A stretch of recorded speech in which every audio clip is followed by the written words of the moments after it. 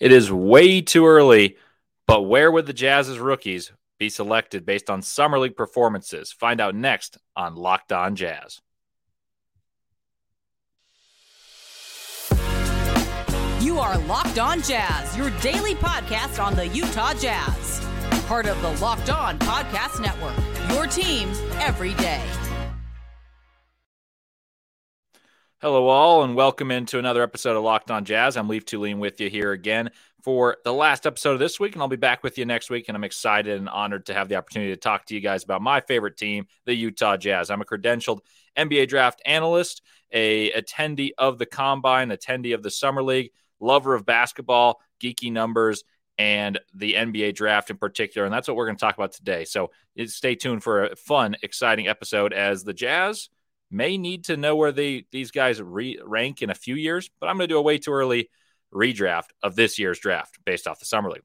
Thanks for making Locked On Jazz your first listen every day. And remember, Locked On Jazz is free and available on all the platforms, including YouTube at Locked On Jazz, where the best way to help us grow is comment anything below. And today's question is a pretty open-ended one. Where would you draft the Jazz's rookies in a way too early redraft? Just based off what you've seen, or if you want to add some logic, give me your reasons. I'll try to engage with you on that. Put it on Twitter, but definitely put it on YouTube below. All right, so here's what we're going to do. In the first segment, I'm going to go through the top picks up until where I think Keyonte George has played himself into that discussion of where he could be drafted. In the second segment, I'll talk about where Taylor Hendricks plays his way into the discussion despite no action. And in the third segment, I'll talk about the players drafted near around Bryce Sensabaugh at the tail end of the first round or even in the second round whose Summer League performances have encouraged me to say confidently that they'll be picked higher in redraft than 28th pick, like I think Sensabaugh will. All right, let's dive right in. So the draft was not very long ago. In fact, when I'm recording this, it was just a couple weeks ago. It was June 22nd, and I'm recording this on a Thursday, much like that, and you'll hear this Friday. Victor Wembanyama was number 1. Brandon Miller went 2. Scoot Henderson 3. Amen Thompson 4. So I'm going to talk about those 4, and I think they're at a position as of right now. I'm not saying they're insurmountable, that Keyonte George couldn't be better, that Taylor Hendricks couldn't be better than any of those guys. But I just don't think in a redraft that I'm conducting right now, there's a way those guys are touchable. For instance, Victor Wembanyama gets a lot of criticism for a poor first performance, then scores 27 and 12 on 14 shots and alters everything defensively. So he's untouchable.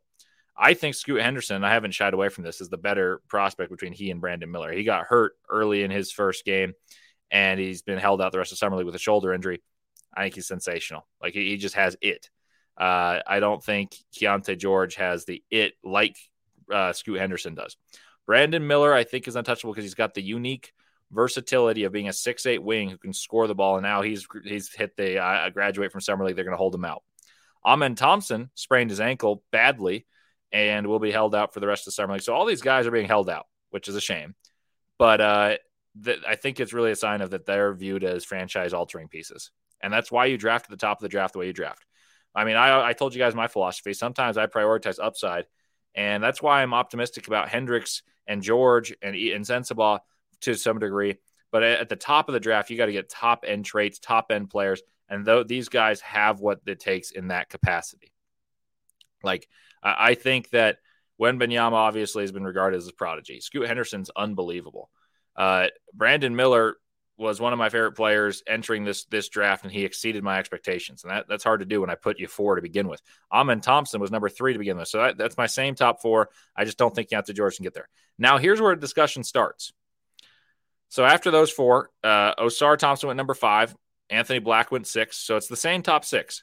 Osar Thompson's been pretty good. Like, the floor has opened up for both Osar Thompson and Anthony Black, and you can see that the guard skills are more on display. They have a bigger area to attack. Like Anthony Black, I went on a college basketball podcast, Locked On College Basketball. Highly recommend you listen to Andy Patton and Isaac Shade, and sometimes you'll catch me on there as well. We talked about some of the Arkansas players and how much of a factory Arkansas might be because all of them are having success, and we'll talk about some of the other ones later. But Anthony Black looks like the NBA is significantly easier for him than college, because the floor is more open, so he's able to play to his strengths. So that's someone that I just don't know if you can quite catch in terms of Keyonte George, but his star power might be higher than Anthony Black. Osar Thompson, I think there's a similar thought because maybe Osar Thompson doesn't get to play on the ball as much with Cade Cunningham and Jaden Ivey, and I think he could be a point guard, but he was drafted to a spot where he's most likely going to play like a small forward. And then that's where you hear the Andre Iguodala comp. Andre Iguodala is an amazing player, both when he was with the 76ers, with the Nuggets, and obviously he's well regarded for his time with the Warriors. But is he a superstar? I don't know. Is he top 6 in a redraft in most years? Yeah, almost every year. Like it's so yeah. If he can reach that, and I'm not saying he necessarily will, but those are the players that I think are just outside the reach of what Keyonte George has played himself into. But I could take arguments about 5'6", and there's one more player I would say that both by performance wise, but also just by the way I see the game of basketball, I would rank higher than Keyonte George. And that would be Jarris Walker, because his size and positional versatility is just a massive factor for him. Defensively, he's one of the best in this class. I think he's going to be one of the better defenders in the NBA from day one. And then there's tons of years for him to go. I think offensively, you're seeing he's better with the ball than people knew. And I think, like I said, that he was the guy I thought would be the A-plus draft. So maybe you're going to be like, well, you haven't changed your assessment. But if you look at their statistics of all these players I've mentioned, I mean, obviously Scoot and Ahmed Thompson got hurt. They've all performed well. And you can make arguments that, of course, Keyonte George is one of the leading scorers in Summer League. Like that, I'm very aware of, and it's phenomenal. But I think it's easier to project some of these guys having more immediate roles that are conducive with starring roles down the road for prospects. But that's not bad. That means Keyonte George in this is the 8th pick. And like I said, I could take arguments for Osar, Anthony Black, or Jarris Walker. I could see a world where Keyonte George ends up one of the top 5 players in this class. I mean, I know I have on the side here, it's got 1 through 10. I'm not sure I'm going to go through the picks, but that's where I think the discussion starts for Keyonte George. The Jazz had him ranked 10th on their board, and they got him at 16. And that's why it looks so good, because you got him at 16, which is so much lower than where he's ranking right now. I would take George over Bilal Coulibaly, despite the upside of Coulibaly. He's played all right. You can see the flashes, but he hasn't been wowing any stat sheets. He hasn't been stuffing them yet. I would take George over Hendricks thus far. Obviously, that one's interesting because one was the 9th pick, one was the 16th pick. I would take George over Cason Wallace, who rounded out the top 10 in his performances with the Thunder. He's been very good. I would take George over Derek Lively, who I believe will be very good for the Mavericks, especially for the role that he was likely going to play in the foreseeable future. And I think I would take George over a few other players that I have high expectations for. The one notable outlier here, and I'm going to talk about him in the next segment, is Cam Whitmore.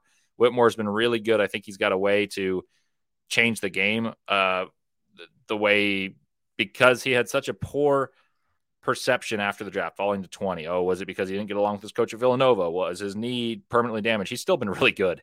And so he'd be a guy I'd consider taking the top 10. But I think George has a claim anywhere 5 through 8. And if you're asking the Jazz, you got 9, 16, and 28. Well, okay, let's just say you got a guy worth the 5th, 6th, 7th, or 8th pick. That's a success. And you didn't know it was me, Keyonte George, but I'm going to touch on that a little bit in the next segment. Like I think there's a case that I made the day after the draft that Taylor Hendricks could easily be a top 10 guy. If he was like by year 3, a 17 points and 8 guy, which I thought was like the really good outcome. And I thought it was feasible. And even if he was like a 15 and 6 guy by that point, he'd be having a case to be a top 10 in a redraft. And that's what you're striving for when you're picking 9.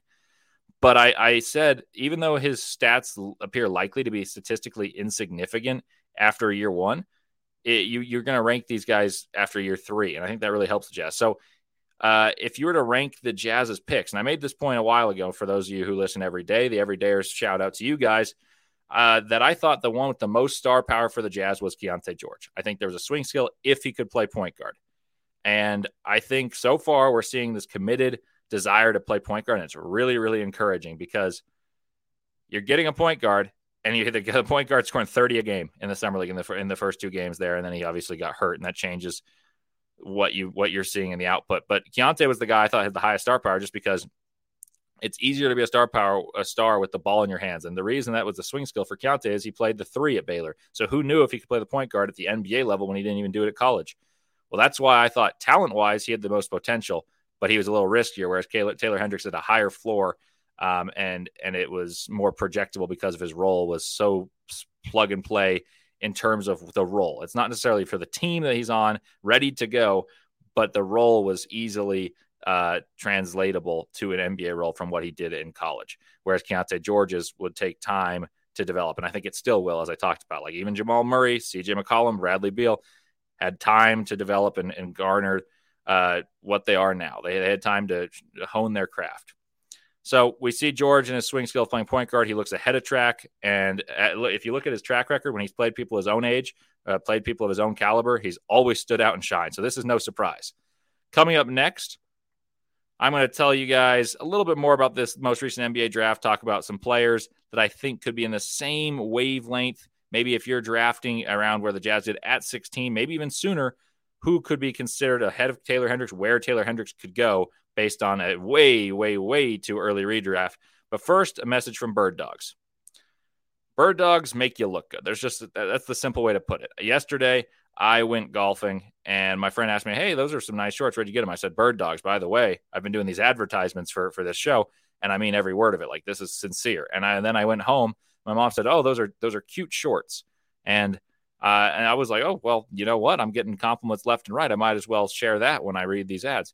The Bird Dog shorts fit the exact same way as Lululemon, but they look the exact same as Lululemon, but they fit far better. And I can test. Lululemon are probably some of my other favorite shorts, but Bird Dogs have these inside liners that make you feel good. They make you feel good about yourself, and they give you a truly sculpted look through the leg and thigh. And they give you this concern, like absolute comfort, that where there's no need to be concerned about the liner being uncomfortable. There's no need for it to be too snug. It's not too loose. It fits just right over underwear or not.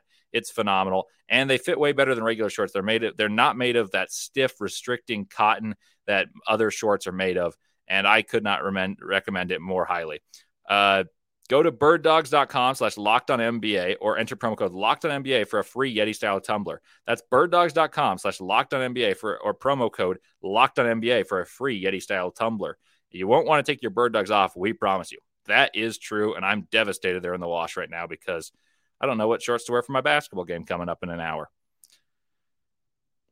Welcome back into Locked On Jazz. Leaf Tulane with you here. So in the first segment, we discussed the top 10, more or less, of how I would redraft the way too soon 2023 NBA draft and explain some logic behind it. So in this segment, I'll find a spot for Taylor Hendricks and explain where that might be based on kind of the way I perceive value in the NBA as you're drafting and what leads to being considered a good pick down the road. Because right now I mentioned it's way too soon. Obviously, they haven't played an NBA game yet. But it's way too soon until you're like 3-4 years down the road. A lot of people say 5, 6, 7 years down the road. But I think 3 and 4 is when you start to realize what players are good no matter where they are. And sure, players can get better, but that's when you start to realize. So with George jumping into the top 10, that means players like Coulibaly, Wallace, and Lively are within reach following those next couple picks where the Jazz would have picked. Bilal Coulibaly, like I mentioned, isn't stuffing stat sheets. He's not been super impressive in the scoring column, but he just looks the part. Like if you watch him closely, he looks the part. It looks like he belongs and has this capacity, and he's going to go to a team that really will cultivate talent in the Wizards, where they need to take their time and find their franchise pieces. And I think he'll have the chance to prove that he is one of them. Cason Wallace has played for the Thunder. The Thunder have a really talented core, and he right away stepped in, knocked down a bunch of threes. He's calm, cool, collected, and he was regarded highly as one of the best point of attack defenders in this class. He's someone I cooled on at the end of the process, but still ended up with him around 11 on my board. And I think he's going to end up playing steadily into that point. Like Cason Wallace is very steady. Bilal Coulibaly's got this athleticism that puts his ceiling really high. And then there's Derek Lively, who went 12th to the Mavericks. And you think about him and you're like, well, one, he's got some potential. He's got a very defined role, and that's what really matters. Is he knows his role. He's going to play with Luka Doncic and be a rim runner and rim protector, pick and roll threat.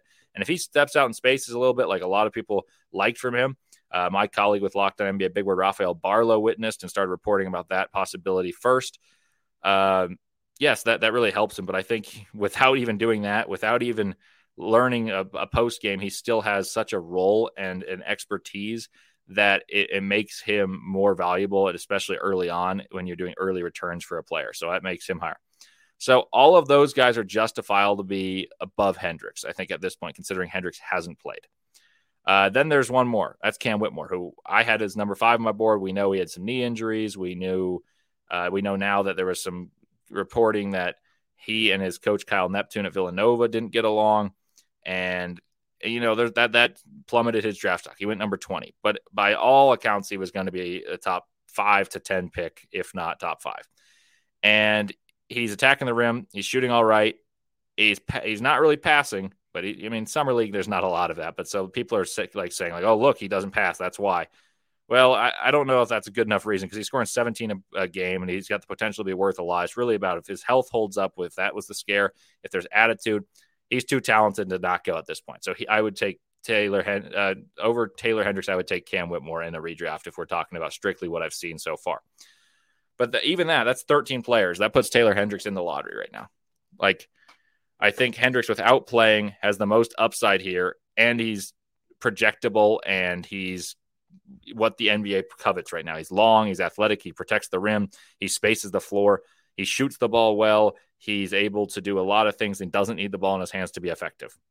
So that's the appeal. Like, he just fits the modern NBA. I also likened him to Jabari Smith Jr., but said Jabari, both before the draft and obviously coming into this year, seemed like the better prospects, and despite a down rookie year. And when I was explaining that, I noticed on some YouTube comments and some tweets I received that the Jazz fans were kind of giving me pushback about that. But, and I'm not saying this because Jabari's been phenomenal in Summer League, but I think if you think about it, a lot of people thought he was going to be the number 1 pick overall coming out of Auburn. Like, if you watched his film at Auburn alongside Walker Kessler, he was phenomenal. Like, he was absolutely sensational. He was my favorite player in college basketball to watch that year. And he was shooting ridiculously well. He was creating for himself and doing things. But the reason that I hesitated to put him as high, and I was considered low on Jabari Smith for having him 4th when most people had him 1 or 2, was because I just didn't see him as a primary creator. And I still don't at the NBA. But that's not what you want necessarily in Hendricks. And that's why I think Jabari was a better prospect, but the archetype is so coveted and so valuable. So I want to reiterate that was a compliment, not an insult. For the record, though, Jabari Smith Jr. Has been sensational in this summer league, and he's going to get more of an opportunity than Hendricks likely will, even though he wasn't given enough of an opportunity in Houston. But in the summer league, he's leading the entire summer league in scoring. He's scoring 36 points per game, 7 rebounds and 4 assists in 2 summer league games, including a game winner. And he's a good defender. Like, that's really, really good. If Taylor Hendricks can do that at any point, that's awesome. That is awesome. So who else figures to be in this range for this discussion if we're going to continue the thought? Is there anyone I would take over Hendricks in this case? Probably not. The shooters that went 11, 13, and 14, that's Grady. That's Jet Howard at 11, Grady Dick at 13, and Jordan Hawkins at 14. I had all of them low on my board. I had all of them after 20. And so maybe I've got some, I'm not quite ready to change my gears. But I think all of them are overrated because they're specialists, and they need a team that's built around them to fit to their strengths as opposed to fitting most teams. And so far, none of them have really, really exceeded my expectations. As I'm recording, by the way, Cam Whitmore just broke a record for steals in the summer league. So that speaks to that athleticism that I talked about that was in the excellent percentile. So I would take him higher than Hendricks in this case. But none of those shooters I would take higher than Hendricks. None of Jet Howard, Grady Dick, or Jordan Hawkins. Grady Dick's shooting poorly but scoring 14 a game. No one else has really stood out. Who else was picked around this range? Maybe Jaime Jaquez. I thought he played well in the first summer league. That's impressive, but it's not moving me. So, I think you're getting, by that logic, you're getting 2 lottery picks. You're probably getting let's just say conservatively 8th and 14th pick. That's higher than where the Jazz took.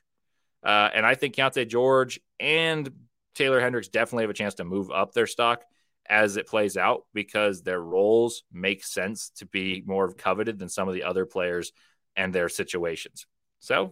So far, so good for the Jazz. Coming up next, I'll talk about what players that were picked 20 or lower have shown they deserve to be picked higher and give a pitch for why Sensabaugh, despite not playing, may go higher in a redraft. But first, a message from FanDuel. Take a swing at batting against the MLB pitchers, but betting on the MLB on FanDuel and get 10 times your first bet amount in bonus bets up to $200. That's right. Just bet $20 and you'll land $200 in your bonus bets, win or lose. That's $200 you can spend betting everything from the money line to the over-under to who you think is going to hit the first home run. All on an app that's safe, secure, and super easy to use. Plus, when you win, we're going to give you positive vibes. You can get paid instantly. And that is true. I have used FanDuel when I went to March Madness and I was in Colorado. It was quite fun, and I got my rewards instantly from FanDuel. There's no better place to bet on MLB than FanDuel, America's #1 sportsbook. So sign up today and visit FanDuel.com/lockedon to get up to $200 in bonus bets. That's FanDuel.com/lockedon. FanDuel, official partner of Major League Baseball. And I also want to tell you about Murdoch Hyundai, and that's something that's really important right now. As I was just driving in a Tucson the other day. Murdochs have been in Utah over 80 years. Hyundai is the best car for your money. Safety features, bells, whistles, and all. And I can just personally vouch for that. And this week, that was my first time inside the Tucson, and it is luxurious. It's effective. It's sleek. It's everything that it's modeled to be. The SUV lineup features the Kona, the aforementioned Tucson, the Santa Fe, the Palisade, and I recently saw on the streets the Ioniq 5 electric, and that was named the Motor Trend SUV of the Year by Motor Trend. And then the 6 is even better. Haven't quite seen that one yet personally. And I was talking with one of my best friends from college, knows more about cars than anyone in the world. And he was telling me about all these cars. And I was saying, hey, I do reads for these guys. And I just was riding in the Tucson. He was like, well, what'd you think? I need to know. And he was like, yeah, like Motor Trend got that right. The Ioniq 6 is amazing. It's electric. It looks like a Porsche, and it just won World Car of the Year.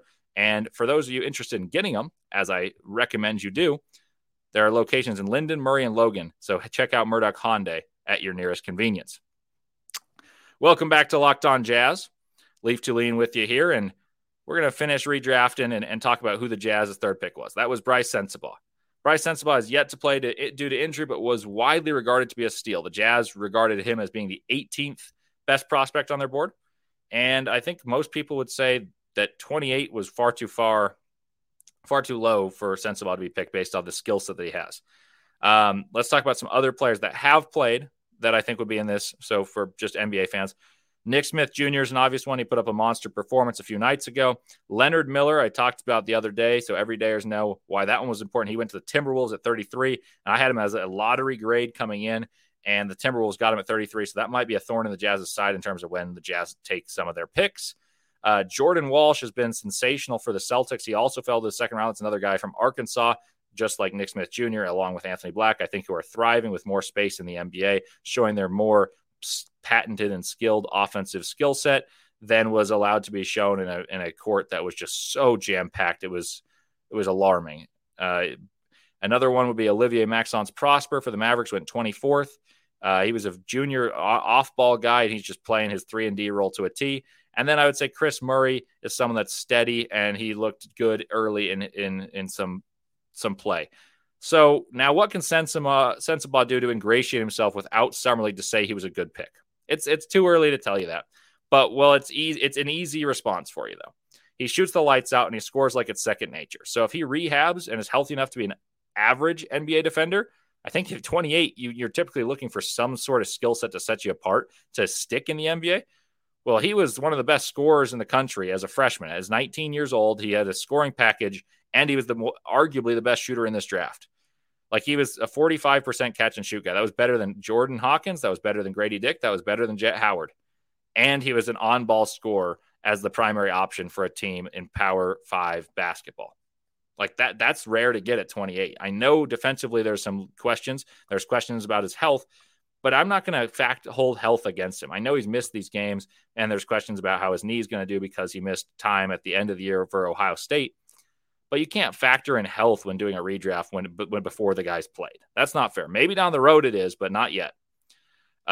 Players picked around where he was rarely have a trait that sticks out, and he's got two of them. One, he's a shooter, but also he scores. Like I mentioned this before, TJ Warren was his comp for me.